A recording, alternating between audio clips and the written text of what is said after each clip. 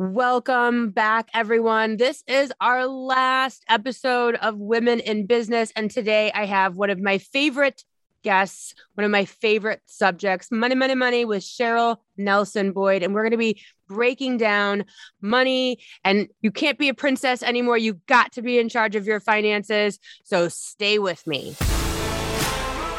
Hello, everyone. This is Meredith with a Y, and I am your host, Meredith Willits. Today, we are going to go deep, changing lives, and I am giving you the keys to the castle.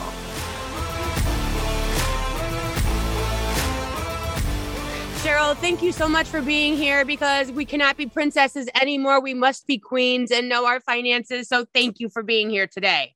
Thank you for having me. I'm so excited to be here with you. I've been waiting and waiting. Well, because we're doing it today. We're telling doing women, it. no more. When I It's die, over. contact this attorney and he'll tell you everything. No. Or being oblivious as to what you own and where your money's at. No more signing papers and ending up in jail like so many housewives on TV. Like we're done. We are tapping out. The lessons have been learned. Yes, it's time for the next phase. And so just to let everyone know, so tell everyone what you do and then we're going to get into it. Yes. So I am a certified financial planner and behavioral financial advisor. I've been working, it'll be 15 years next year because I started as a baby. And I focus my practice around supporting working families that are juggling multiple financial goals. So maybe they're starting a family, starting a business, doing both, and then also thinking about their long-term or thinking about other liabilities and things like that. So really understanding how we create a balance and really keep people connected to their money. Yeah, because, okay, like I just said, it's not working. Head in the sand doesn't work. No. Head in the sand doesn't work. Princess mentality doesn't work. Ignoring it and hoping that our money problems go away. Thinking that retirement is going to be 35,000 years in the future and we'll figure it out when we get there, or Social Security is going to handle it. All of these things don't work. No. We have to have the come to Jesus. We have to get with someone who might know more than us about money. Absolutely. I think most people see it in their own life or it happens to them where something happens financially or otherwise that is completely unexpected. And it exposes all these years of ignoring, deferring, whatever. And it might be a death, it might be a divorce, it might be a job change. It doesn't really matter what the event is. If you haven't built that discipline and built that relationship with your money, you have the rudest awakening. And most of the time you can recover from it. Of course, financial recovery happens in everybody's life because of these unexpected events. But if you start with a good foundation and you're working with a team of professionals that connect you to your money, that's where we can try to control some of these factors that we can't control. And what I have seen way too often in my line of work is just the outsourcing, like, oh, that person understands my investments. They understand insurance. They understand our estate plan. They understand my buy-sell agreement. But do you understand it? How much time are you spending really looking at these numbers, knowing your numeric reality and checking in with yourself about how you feel when we're doing this disconnect behavior of like, and I'm a fan of outsourcing. So don't get me wrong. I never want to clean my bathroom again, but I still have to go in it and see it and understand what's happening in there. Right. And when we outsource, it really means that there's something about it, or when we're using disconnect, that we're not ready to face. Maybe there's a stressful situation. Maybe there's a decision we made that we're still regretting that we haven't worked through, but this deferring doesn't change the past either. So it's really about finding people that can empower you to focus on what you need to do. Yeah. And it's, for people out there, like I know, we all have the relative who never saved for retirement, or we have, I'm seeing it and unfortunately in some people's lives, which is, they have to work basically until they die, or they have, like we've seen it with COVID, they don't have any money to go to for any type of situation. And or the wife didn't know that they couldn't afford things and was just buying and spending and buying and spending. And the husband didn't want to disappoint, i.e. Erica Girardi, hello, and just kept funneling money, right? Funneling money, housewives reference. But because, and we see this, it's like we're living in a dream. Right. And, you know, I would like to be there. I would like sometimes to be the princess.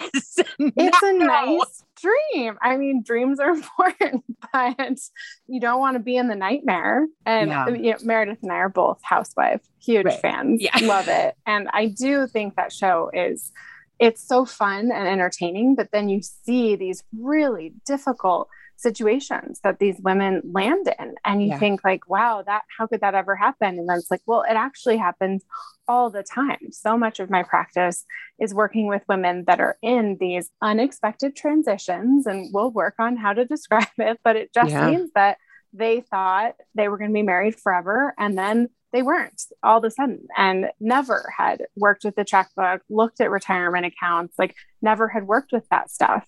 And it's important in a relationship. If somebody really likes to do that, I don't really like to budget. My husband likes to look at those numbers. Great. But come together, you know, don't let one person handle everything and then also give them all the stress of handling that. Yeah. Really, the goal of working with a financial planner is to translate sometimes between the couple of like what the needs are and what the goals are, but also be that neutral party where I don't need to talk to you about what you spend at Starbucks. Maybe you guys want to talk about that later, but this is how much we need to save for whatever the goals are. Or this is how much you're spending on Starbucks. Like, like you literally, here's an airplane ticket to Italy or Starbucks. like I love that you put it like that too, because it's like there was that huge movement around like stop buying lattes and save for retirement. It's like, or just think about what your goals are. Like do what you want. Let your money do what you want it to do. We work very hard for it and we have one life, but don't be wasteful and don't go back to that psychological disconnect where it's like, oh, I can just do this every day. I can spend this much. I can do whatever I want. I never have to log into my 401k. I never have to figure out why my credit card balance is higher than my income. Like, yes, you do. Unfortunately. And you know, it's funny because I'm the one that handles all the bills. Yeah. And I'm the one that makes these big, huge purchases. Like we redid the house. We redid the basement, you know, tens of thousands of dollars. And then my husband will say, well, I want to sign the kids up for hockey, which is another another college tuition payment, right? I know. I'm like, run in the other direction. Enjoy hockey this much. Run, Cheryl, run away from it.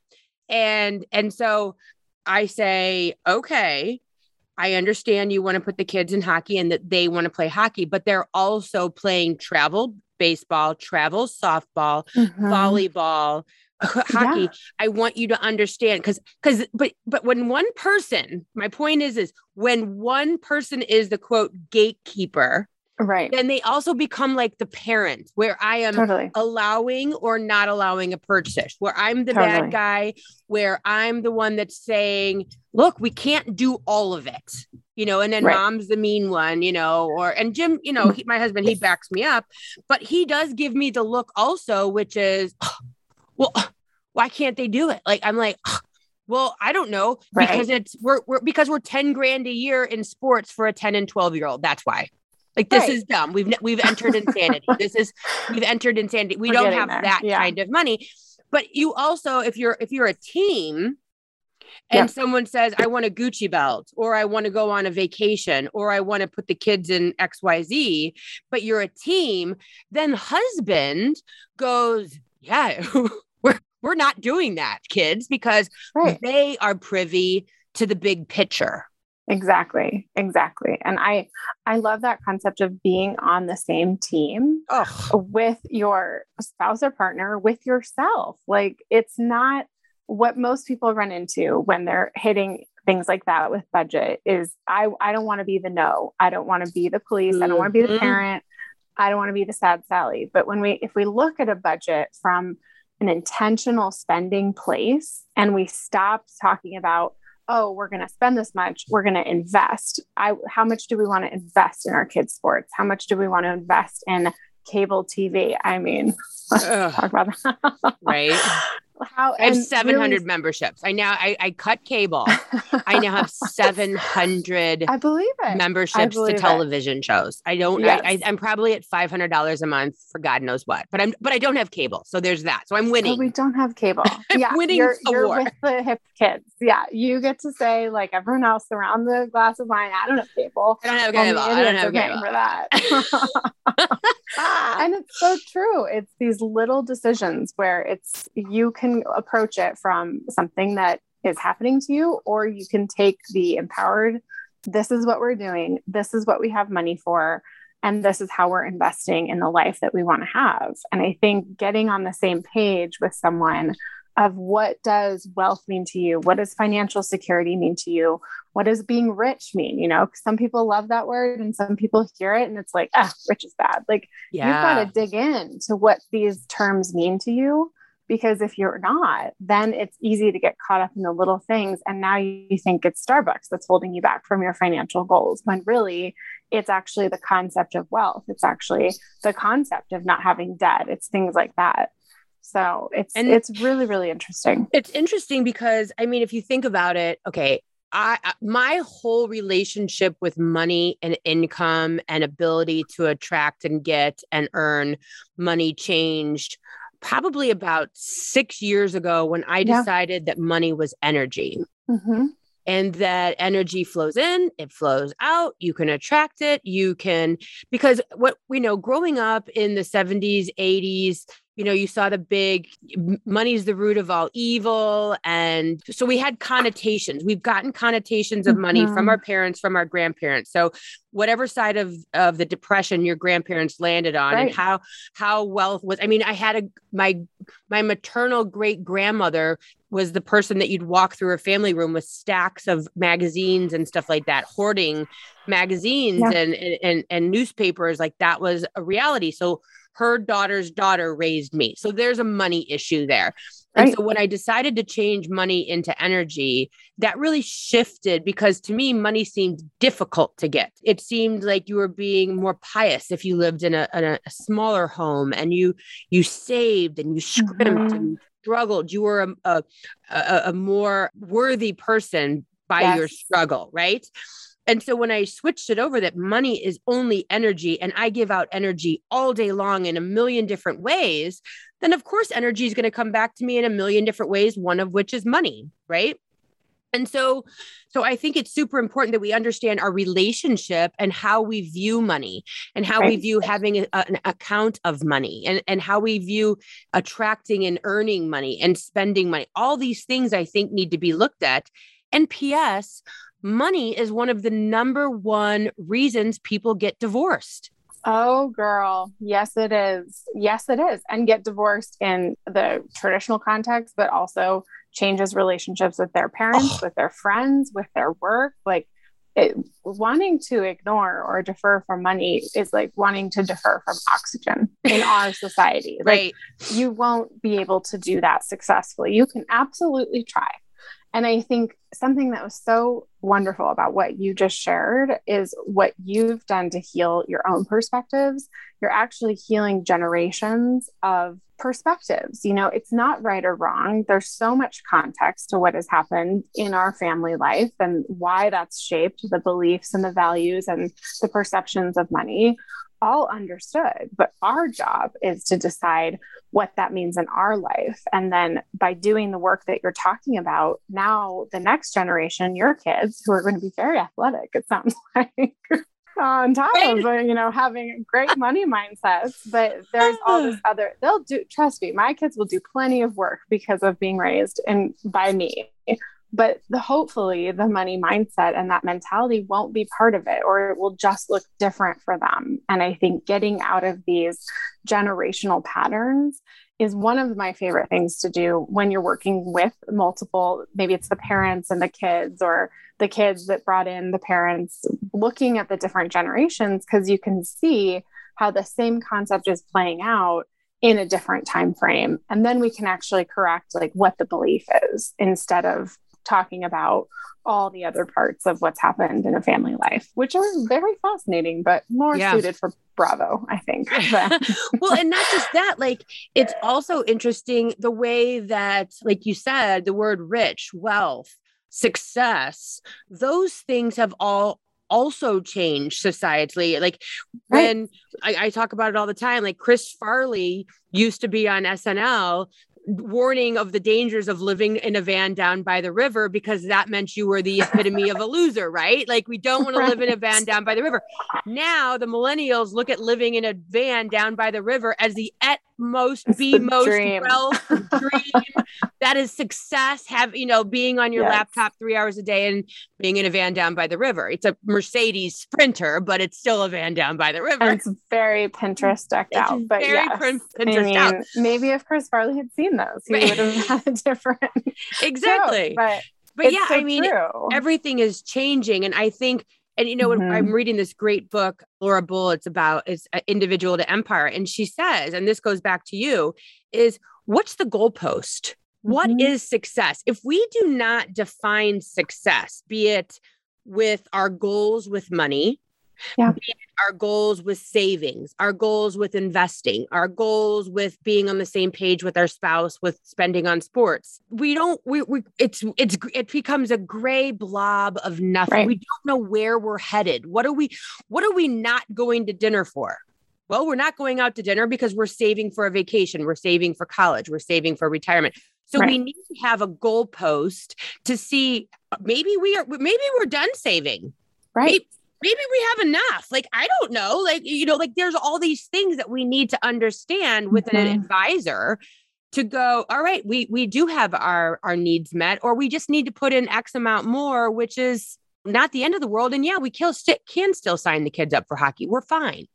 Right. I think that's the number one job of the relationship between the client and the advisor is, I want to understand you. I want to understand your perspectives, your beliefs, and your dreams and goals. But then part of that job too is giving you the accountability. I say all day long, all kinds of things I want to do with my health and my fitness and my life and my kids. And then if I don't have accountability to any of it, I'm just talking, and it's all a nice idea, but nobody's reminding me like, hey, you probably don't need to have Frosé all day if you want to get in shape. You need those people. And it's the same in our financial life. It is okay to do what you want to do with your money, as long as you're being accountable to yourself and hopefully accountable to a good advisor about why you are where you are and what your numeric reality is actually reflecting about what you really want. Like maybe you don't really want to retire at 55. Maybe you really funding college isn't the full goal for you. And that's okay too. I think something that I hope to correct with my own practice and really influence in the industry is taking people out of the shame of what they're supposed to be doing with their money based on some ridiculous, article, radio show, whatever it is, and really building that relationship between what you can do with your money. If you decide to go from a budget to an intentional spending plan, and now instead of going to Starbucks, you're going to your locally women-owned, like awesome coffee shop, you're doing something with your money that's reflecting the way you want to see the world. And that's a really powerful thing that 100%. Because what? We vote with our money, whether people realize it or not. We vote with our money of the people we want to support, the businesses we want to support, the way, and I do kick myself every time I order every single day, all day long from Amazon. I do have self-hatred because I'm supporting. We will be in a support group. but it was easy. Really interesting talking to my husband about I don't think I can, I can't reconcile this in my brain. I don't agree with X, Y, and Z about whatever. But yet, there's something really lovely about, I need a bike lock and it's here in 24 hours. So, and I didn't have to schlep 30 minutes to Target. I went nowhere. 30 minutes in Target. I saw no people. I didn't spend money. I didn't need to not spend. That's I order from Costco for the sheer factor. I do not want to spend an additional $500 on shit that I do not need. I just want to get my mac and cheese and coffee. It's okay. So speaking of money, it is okay. Let's give grace to ourselves, because part of getting people out of the shame that society has put on some of the things with our money is having that grace to say like, yes, let that be. If that's more important to you, if the convenience, if whatever, you're valuing that and that's okay. Let's move on. Let's get to the next piece of the pie. Well, and I see that like with working moms with Instacart, because like the more I've ramped up my days, and I don't really have that kind of time to be going to the grocery store. I can't imagine women who are like 40 hours a week, all, in the office at 8, out of the office at 6, picking up the kids at daycare, getting home by 6:30. Oh, and PS, you have to make dinner and go grocery shopping. I don't know. So we do have to give ourselves some space and understand that like, if you got an Instacart and like, or just pick up your, like, these things are here for us to make our lives a little bit easier, allow them. Yeah. So speaking of spending money, how like a financial plan, it sounds expensive. Like isn't it fancy? It sounds fancy. Like I have call my financial planner. And I'll tell my money person. My money. I gotta find. Right. And I already feel them looking down on you.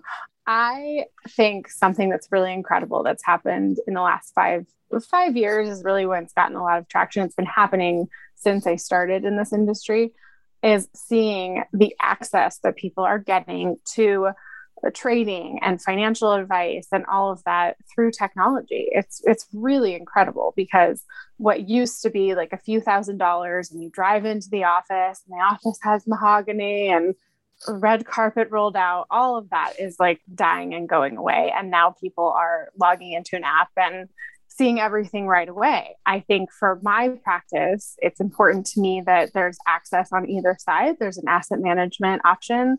There's a financial planning option. And typically those fees start around $100 a month for me, but I'm very open. I know you could go on other sites and talk to not a person, but maybe like a different platform. And I think it's really important for people to understand, what do they want from a financial planner? Like, what are you looking for? If you want efficiency, sometimes that, boutique practice, that's not the experience that you need. But if you do want to work on some other things that are maybe more psychological or emotional, or there's intergenerational planning, that app might not be enough for what you're looking for. But I think that's one of the most incredible things that's happened, is once you know what you are looking for, there's 1,000 options to get it. I'm just the best one. Of course. Well, of course, Cheryl.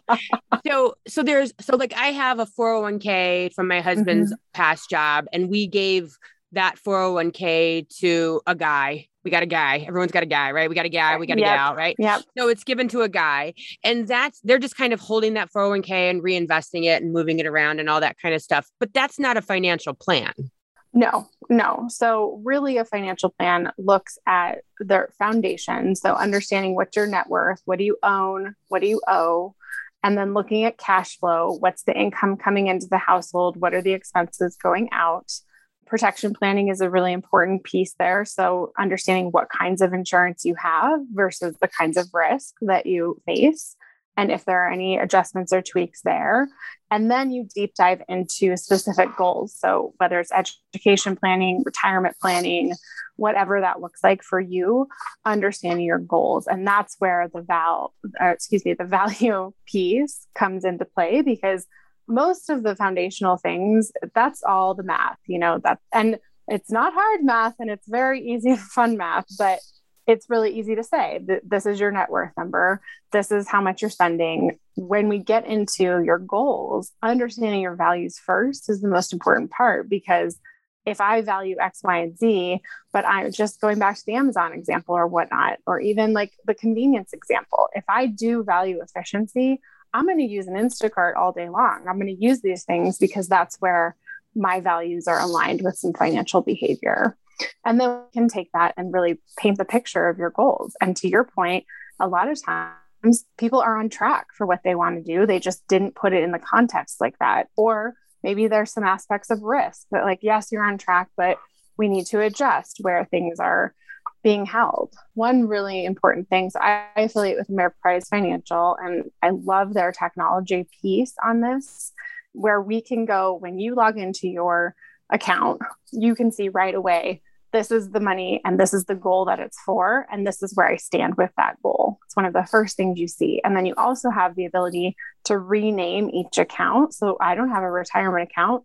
I have an independence account, because when I look at my retirement account, it's like, oh, all right, well, that's not fun. But when I think about my independence, that's aligned with my values. And that really helps kind of connect between what that means to me and what I want that to look like in my financial life. And then the third piece is Total View, which is like a Fitbit for your money. You can load in really anything with an electronic login and get a real-time net worth number. So having those three components of the values being reflected in what you actually call the accounts, tracking the goal right away, and then seeing in real time, because we're still in a pandemic.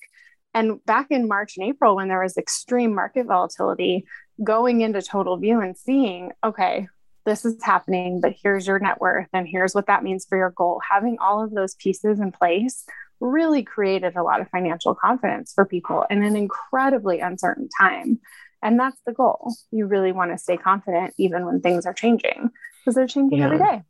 Yeah, I will say that, because I have a house that I bought 20 years ago in Ohio, and knowing that house is there, and that literally if all hell broke loose, that I could go there and my family could go there, and there's good schools, and we could literally collect pop bottles and make the mortgage payment because it was bought so long ago. There's a few bucks owed on it.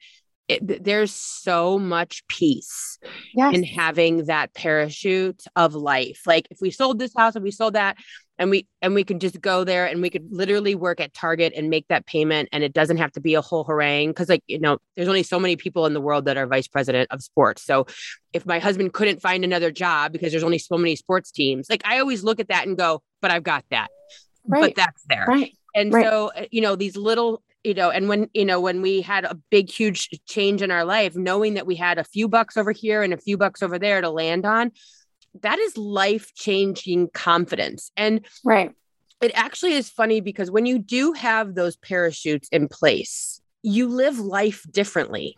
Absolutely. Yeah. You don't live in fear. You're not a nervous wreck. You don't speak from fear base with your kids of, we can't have that because there's not enough money. Saying stuff like that to your kids is so damaging and creates so much fear around their everyday life. Well, does that mean we don't have enough food? And maybe you don't have to get me a birthday present. And that's okay. I won't ask for new shoes, even though I'm walking around and there's a hole in the bottom of my shoes. But you've instilled so much fear in me that I'm afraid to ask. We don't really want to put our kids, even if we are, I made $12 an hour when I was a single mom. Trust me, I know what broke looks like. But I never wanted to put my kids in a state of panic or fear or less than, or we don't have enough mentality. And I think that we need to really understand that our relationship with money and putting a little bit away every month is so beneficial to having confidence. I will say to my husband all the time, I never want you to panic about your job, because we'll be okay. Because we have the Ohio house, or whatever, we're fine. I don't want you to ever keep a job that you don't like, which he likes his job, but based on the fact of fear. And so when we put ourselves in a position to not see and be in fear of money, or the fear of lack of money, it changes your entire life. The more money we've ever had in a savings account, the more I actually feel emblazoned, empowered to go out and help more people and do more things, because I have a little bit of padding to fall back on. It just changes the energy, of everything. So let me ask you this, because I'm pretending I'm going to, go and use you, and I'm going to call my husband when I get off this, and I'm going to say, look, we need to do a plan. I am. And so are you going to say, yeah, you can't keep buying stuff like that. You need to settle down. Am I mean, boss? Yeah. Are you going to tell me no more of stuff? Are you going to tell me that? I love that question, because it really goes back. I think you're hitting on two pieces here. It's important to know the costs of financial services, any cost, whether it's fees in the retirement account, fees at the bank, there's costs everywhere. And there has to be value. And so for some people that are a little bit more like hands-on with their finances, there's not going to be a tremendous amount of value because they've got their tracking and they've got these guideposts of where they feel secure. And that's great. Our job, my job specifically, is to really focus in on what you need from your financial life and how do you get there. And going back to like, it is not my job to shame people. And in many ways, it's not my job to correct their spending. It's important to know things like these are the points of my life that make me feel financially confident. Maybe it's a certain amount in a savings account. Maybe it's a property like this. Maybe it's knowing X, Y, and Z. But then where are the blind spots that, because we all have them, where are the parts that I'm not paying enough attention, that I need some context and some accountability. And that's the job of a good financial planner, is to really provide the context to how you achieve your goals and understand who you are as a person. What are some of the psychological or emotional blocks between you and your goals? And then how do we get on the track that you want to be on? Because it's not about my track or, keeping you to a certain spending plan or doing this or that. It's about you having a good life and a good financial life, whatever that looks like. Yeah, I think this is important for people, whether you're making $2,000 a month or $20,000 a month, because when you're making the $2,000 a month, you always think, well, when I'm 40, when I'm 30, when I'm 50, I'll make more money and I can save for retirement then. Right. Like you need, even if it's just putting away $100 a month or, really tackling a Roth IRA every single year as much as you can. There's a lot of really great financial tools that can be used when you're not making a lot of money that you can take advantage of. Like I have two older kids, 22 and 25, and they're so much better than me. Like I used to I'd get paid and I'd go to like Macy's and buy clothes and shoes, and I was in credit card debt. Like they're not doing, like there's so much more information for these kids these days. It's so great. But it's important, no matter how much money you're making, to really invest in you, invest in your future, invest in your family, because what happens? This is a perfect example. Putting off waiting for retirement is like when you put off saving for Christmas until November. And then it's the same energy. So if you're a person that doesn't save every month for Christmas, and then all of a sudden Christmas shows up and you're like, shit, I have no money. Welcome to retirement. Like that's what it's going to look like. Times a million. Yes. Times a million. I think it's such a great point. It's about the discipline, figuring out money, building the kind of life you want from a wealth perspective is about your day-to-day disciplines. And what are those small habits that you can put into place, no matter what your financial life looks like, that really get you to where you want to be? Because I think that's so true. And I've seen that in my life, and I've seen that in the clients that I work with. It's like, oh, well, when there's more, I'm going to do X, Y, and Z. It's like, what makes you think that? It's like, oh, when I'm 35, I'll run a marathon. It's like, you never go running though. Like, you're doing nothing to get there. Gone for a run. Like, how's that going to work out? So, and that goes back to the psychological work of why do you want to do that? What's the goal here? What does that mean to you? And then why aren't you trying to do it each day? There's a reason that hopefully we all get up and brush our teeth at least twice a day. Like we started doing that a long time ago. And unless you're like me, I'm just a dentist dream, but usually that gives you a really healthy habit that you can keep in place long term. And it's the exact same thing with your money. It's just about building habits. Yeah. It's not just about building that, but foundationally. And then you don't miss it. I always look at everything like it's like car insurance. You just pay it every month. It's just the way that it is. So you might as well pay yourself, pay your, future self, because we're paying insurance. But okay. So I have to ask you. And that's why I love those names of the accounts too. Because it's like, oh yeah, I do want to put money towards my independence. Yeah. I do want to put money towards safety or, whatever the values are, because that's so much more fun. So much more fun. Yeah. So much more fun. So I have to ask you, we in our pre-interview, I talked about the top 3 biggest mistakes that you see when it comes to being like a financial planner. What have you seen out there? What are your top big 3 mistakes people are making? Yeah, we've talked a lot about the first one, which is just creating disconnect between you and your money. And however you're doing that, whether it's just, I don't look at this, I don't look at my bank account, I don't look at my investments. You really want to change that perception to this is a relationship. This is one of the most important relationships. And you don't want to be disconnected from one of your most important relationships. So really looking at what kind of small habits you can start with to build that relationship and really take away that disconnect, I think is crucial. Mm-hmm. The second one is the myth that women are bad with money or that money is about math. Like, it drives me so bonkers too. And I'm still in an industry where the role that I'm in, working with clients in the capacity that I work with, is still in, depending on the day of when they do the study, between 80 and 87% male. So I hear it a lot and I understand that it's deeply ingrained in our society. But what I know to be true is that women are amazing investors. Women are disciplined spenders. When we get more money in the hands of women, it directly goes back into their families and their communities. They build better societies. So the narrative about women and money, I want to destroy with my life's work. So that's right. Goal. Well, it feeds the give the men the money. Exactly. It just builds. Who benefits from that story? Totally.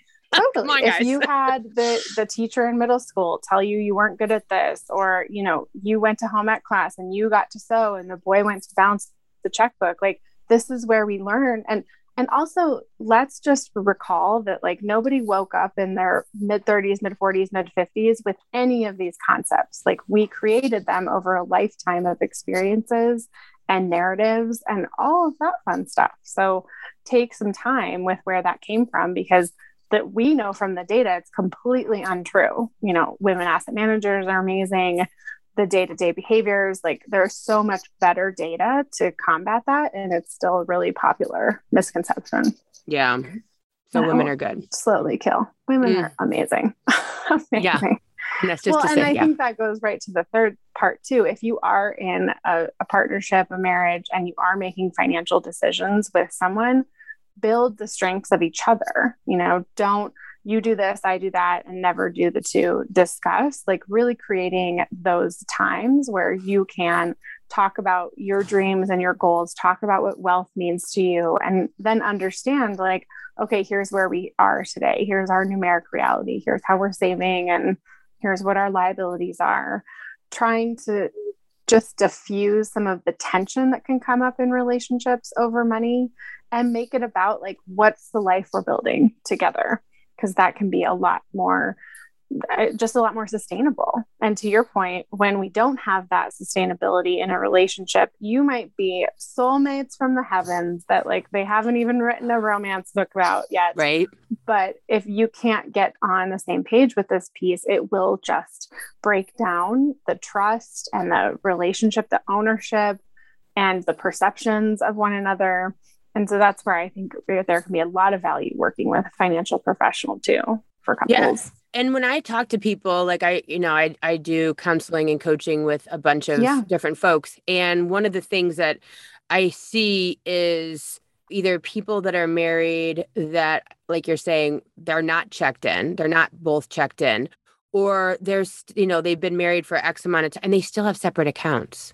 That to me is mind blowing. Like, if you do not trust your spouse with your energy, there's more going on here. So, like, I know there's a lot of people out there listening who are going to say, well, my husband and I have separate accounts and it works for us. And he pays half the mortgage and I pay half the mortgage. I just can't breathe with it. But I'm going to blow your mind, because I'm going to be one of those people. Are you really? Well, so we have found, and I own my own practice. So, like, I have a business account, right. There is some complexity to our situation, but we have found that it really helps to have, like, this is your fun money. Yeah, no, my fun money. I don't even know what goes on in that account. I know it's golf, but I don't need to know. No, and I agree with then have, like, we are the same. But I think you're totally right. If there's not transparency and then it's truly like, you do your thing, I do my thing. Are you going to buy a house together? Are you going to retire together? Are you going to raise a family together? Because there has to be a reflection of what resources you need to do things together somewhere in the financial picture. But you're right. If it's about, like, when you're not talking about money with your spouse, it's usually because there's mistrust, there might be financial infidelity, there might be all kinds of other things about it. It's not just like a I'm an independent woman kind of vibe. And then you end up like Erica Girardi. It's just a real rough ride this season. I mean, I know. And even hearing, okay, so now we're going to go down the Bravo wormhole, but just come with us, guys. It's fine. Hearing the way that these women talk to each other about what's happening with Erica. And it's like, well, how did you not know that? It was going on in your LLC. And I have this much wealth, so I do this, but I have this much wealth, so my husband does that. It's like, oh my gosh, when are we going to get someone in there to talk to, like, to moderate this discussion? Because we're passing down these terrible misconceptions of like, well, I don't need to know that because my husband would never do that. And if I asked him about the money, he would tell me. It's like, well, no, like, and she did ask her husband. She did ask her husband. Right. And he just kept giving her a credit card to spend. This is all on Housewives of Beverly Hills. But these are real people, and this is really playing out. And I mean, this is a real thing. But like, it's not the first time we've seen a city of Housewives where there's some ridiculous like financial scandal, and it gets glossed over. I mean, it's entertainment, and I understand that, but it's not like this is still real life. And when you're hearing the way their friends are talking about their real life, it's like, well, what's going on there? Like, so you guys aren't talking about money either. Like, is that the key? It's just really, really shocking to watch. Yeah. And that's the, I'm always like, stop trying to raise our daughters as these princesses who just get whisked off to vacations and whisked off to dinners. And, like I talk to my girlfriends, like, I understand that you want your husband to buy you a very expensive diamond ring, but what's that in lieu of? Like, what goals could you have had, or you do have financially? I know it's fun to get a 4-carat diamond ring, but don't you have any? I wish I was joking. I'll take it. I know, but I look at it and I'm like, well, I would like to have that, but there's so many other things I want to do with that money. Like, it's fun to be the princess, but eventually you have to grow up and be the queen and start deciding what you're going to do with your money. So that being said, what are the best things besides hiring Cheryl Boyd as their financial planner? What are some top 3 things a woman can do, like maybe starting today or this week to change and help their financial picture, big picture, whether they're married or not? Like, what can we do as women? Yeah. Well, and to that point, you can have this wealthy life, you can have this good stuff. This is about being empowered in what that means. It's not about like good or like, is this thing good or bad necessarily? I am a big fan of James Peterson's book, Atomic Habits, and the concept about the 1% change. Like, what can you do that's actually something sustainable? Because I hear a lot of times this rhetoric around personal finance of like, okay, tomorrow I'm going to buy a money journal and I'm going to write in it every day. It's like, well, do you journal ever? Like, because you're not going to do it. Yeah, you're not going to do it. And so I think finding the micro step is really important. And it can be something as simple as I'm going to log into my bank account every day. I'm going to log into my retirement account once a week.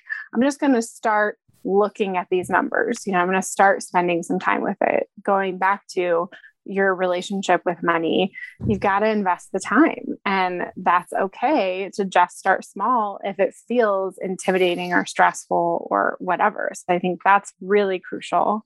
I think understanding your own money narrative is key, and thinking back on some prompts like, what's your first memory of money? What's the first thing you bought? What's the first time you felt stress around it? What are some decisions that you've made that you feel really good and empowered by? What were some decisions that you felt just like, I don't know how to handle money because of X, Y, and Z? So I think that narrative is really key, because then you can start to identify like, oh, is that true? Like, am I bad at money because I took out a student loan? Is that real? Like, that doesn't sound real. There's a lot of people with that kind of thing that are still very confident and good with money. And so I think that's crucial. And then the third thing, I'm always going to advocate finding someone that can help you with this. And hopefully it's a financial professional with a fiduciary obligation that's really focused on a long-term relationship with you and your money. But even if it's a friend that you're just like, I'm going to talk to the person I trust the most, or your spouse, like, let's get some conversations around money so that it stops being ambiguous and vague and it just starts feeling normal to talk about these kinds of things. And if you are in a relationship and you do walk up to your spouse or partner and say, I want to talk about the money, and they have a stroke out and they freak out and they don't want to, ding, ding, ding, red flag. I mean, we've seen it on the shows already. Yes.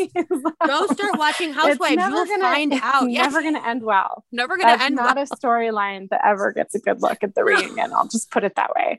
Never goes well. I do think that's, yeah. Now, I know I'm supposed to do 3, but I do have a couple more.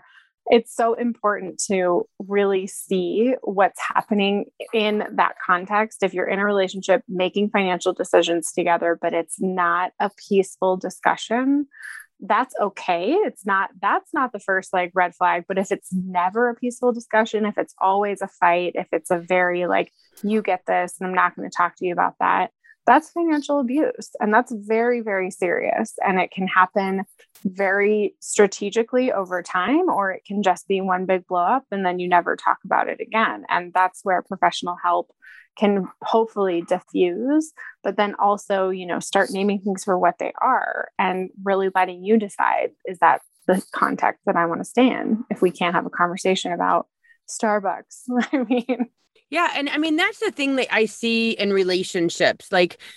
It's, I don't want to be anyone's mom and be, like I said, the gatekeeper to the things we are and aren't spending money on and we are and aren't doing. I don't want to be the one where Jim, because Jim will actually say to me, well, I don't know. You decide, because I don't know where we are financially. I'm like, oh, no. You come on over here and take a look at where we're at financially. Let me show you where we're at financially. Be it good. No. Yeah, good, bad, or ugly. Here's a screenshot of our accounts, right? You're not going to make me the scapegoat to what we are and aren't doing. But then also that's in the real time situation. But you also need to know what your retirement is going to look like. If your spouse is not talking about what we're doing as far as where the money's going, how much we're putting there, what our retirement looks like in 10 years, 20 years, 30 years, what are our plans? Because guess what? Especially if you're a stay-at-home mom and you're not building your own 401k, God forbid you get a divorce and you thought your husband was putting money in 401k, or he has a really good lawyer and you don't get his 401k. There's a lot going on as far as finance. I just talked to someone the other day and they're like, well, I just wanted out of the marriage. And so I let them keep their entire 401k. And I look at that and I'm like, so where's your retirement? Because while you were at home raising those kids and cleaning dirty laundry and all that stuff and keeping a house, he's been building a career. He's been building a life. He's been building a resume. He's been building his 401k. And now you're 20 years into now a divorce with no career, no resume, no 401k, period. Yeah. And women aren't recognizing. I mean, there's so much that goes into, you need to be sound in your money. This is not a joke, and everyone's going to be married forever until they're not. Exactly. Well, and now we're going to get going. Okay, ladies, buckle up. There are hundreds of thousands of hours in unpaid labor that is only done by women in this country. And so if you actually gave a stay-at-home mom a salary for all the jobs she's doing, she is making 6 figures, because you are the chef, you are the driver, you are the nanny, you are the teacher, laundry, you are the cleaning psychologist, lady. Right. You are the, give me a break. And sometimes in these situations, if there is not a fiduciary involved, so sometimes attorneys will bring in a CFP or certified financial planner to say okay, this is how much that would be worth. This is how much they would need for college, whatever.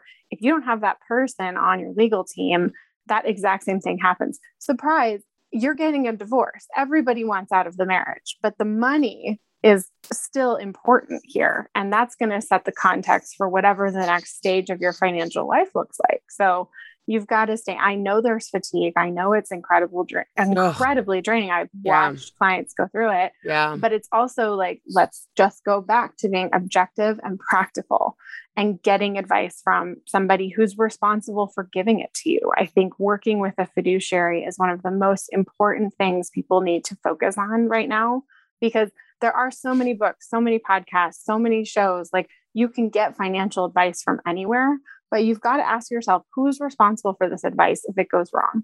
Like, what happens if I do this? If I watch Saturday Night Live and purchase something because of what I hear on it, and then that goes wrong, who do I call? Like, who cares at that? And if the answer is you, by the way, that's great too. That's empowering. Like, I call myself, and maybe I fire myself on those kind of decisions. But I just think when you're not getting fiduciary based advice and you're not keeping the long-term in mind, we can become so reactive, and you're in survival mode and you're just beat up. And then you land into a scenario, and a year later, it's like, why did I agree to do that in the divorce decree? Like, why are my kids still at public or private school? Why X, Y, and Z? Like, I don't have the money for that. And it's heartbreaking to watch, because I think it happens disproportionately to women, and it just goes unchecked. Like, well, are you going to go back to court and renegotiate that? Probably not. So now we're making different financial trade-offs because of the wrong context. I find it very sad, because when a woman is at home, or vice versa, when one person's at home raising the kids and manning the household, and one is going to work and putting money into 401k, that is still that couple's retirement account. Absolutely. Just because that person goes into work and is saving by way of that vehicle, that still is that wife also. That wife is also doing without that monthly money. And she is also investing that money into a 401k plan. But then all of a sudden, it's time for a divorce, and everyone's judging the woman for taking the husband's 401k. What in the actual shit? You know what I mean? What they should really be judging is whatever financial professional didn't have them doing a spousal IRA on the side. But that's one other piece. I think it's crazy. You're right. The woman is contributing to the family's financial life by not having the family hire 7 professionals just to replace what she is doing with her time. You know, when we look at life insurance and there's one person staying at home and there's one person working, it's like, well, they're working. So nope. If we hired you, that's millions of dollars in, potential economic value for the family. Yeah. I mean, my life insurance it's about half of what Jim's is, but because our family knows that if I die, there's a lot that needs to happen. Like, we need drivers, we need nannies, we need cleaning people more often. We need someone to help with the laundry, because he's not here to do all of those things. Right. We don't need to hire a garbage can taker-outerer. Jim's got that. Jim will be able to man the garbage can taker-outerer. We'll find a way to make that happen. Invaluable skill. But you know what I mean? Yeah. Like, that's important. And that's one thing. Do you also get with people? Because I know this is a huge gaping hole as far as people, is making sure that they do have the wills and the trusts and the powers of attorney for medical, financial, living wills. Because so many people I know that are in their 50s, 60s, have children in and out of the house.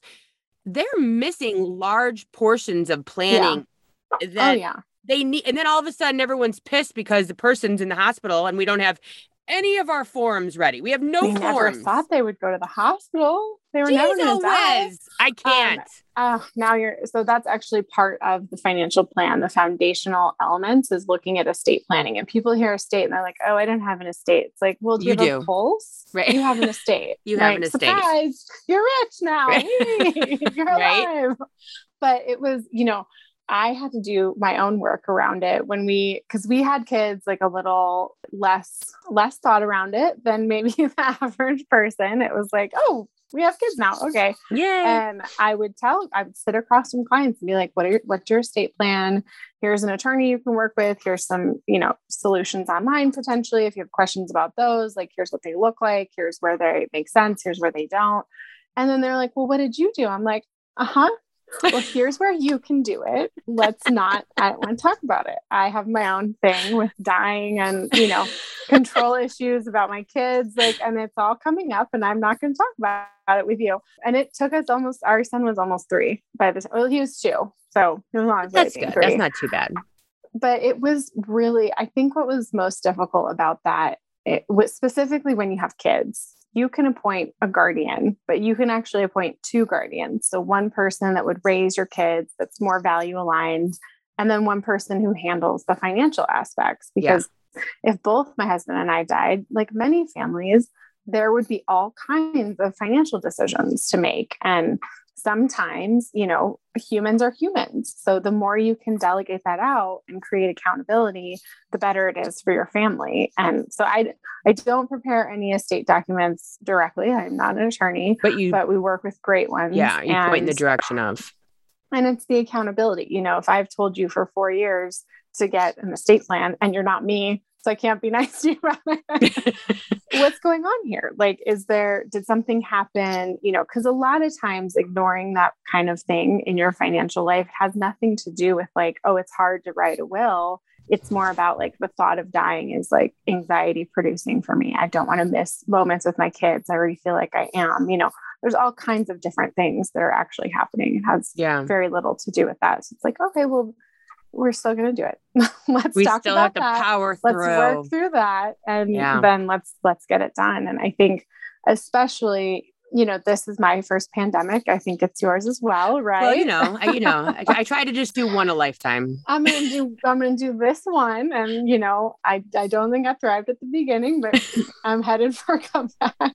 But this really brought about those kinds of fears for people. Maybe there were economic and financial things too, and those can be a little bit more. They're just easy to understand because it's it is stressful when your job changes and X, Y, and Z. But it's really stressful when there's a huge unknown around our health and how do we protect ourselves? How do we protect our families? What's happening in our community? It's brought so much of that to the forefront. Huge. Yeah, estate planning, a lot more popular now. Right. Well, I so appreciate you spending all this time with us. And we've hit everything from, the Girardis to Bravo to Housewives to estate planning. It's been a full throttle episode. All need better money conversation. And you also, I know, please. right? And you are offering anyone, so it's going to be in the show notes, your link to your website. So anyone that uses the link in the show notes, or however you found me, because it could also, it might be coming out if you have a newsletter too, you might be sharing it. So there's wherever you find this link, go ahead, you explain it. In the computer where they're all living.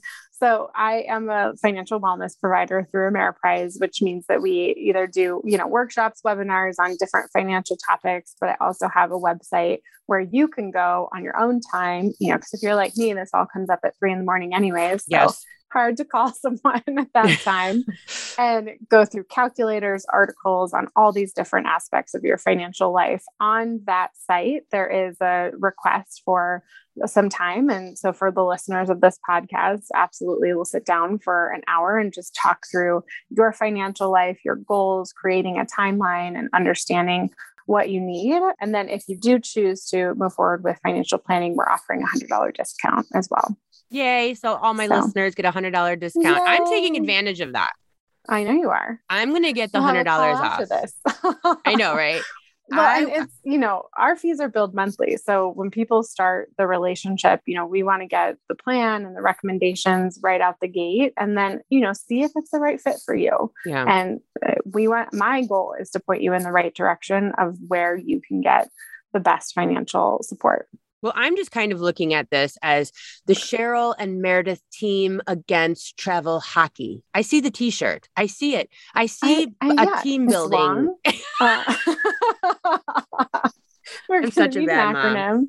I'm such a bad mom. I know. Listen, yes, we're both amazing moms and we're also bad moms. And that's what's fun about it. And I think it's so important too, to remember mom guilt, working mom, these phrases do not translate to our male counterparts. And so I think I'm working hard to make good choices, mom. Yes, and exactly. Sometimes they don't involve hockey. Well, I just have loved being with you today. I've had so much fun. Like, it's amazing how much you can actually talk about money.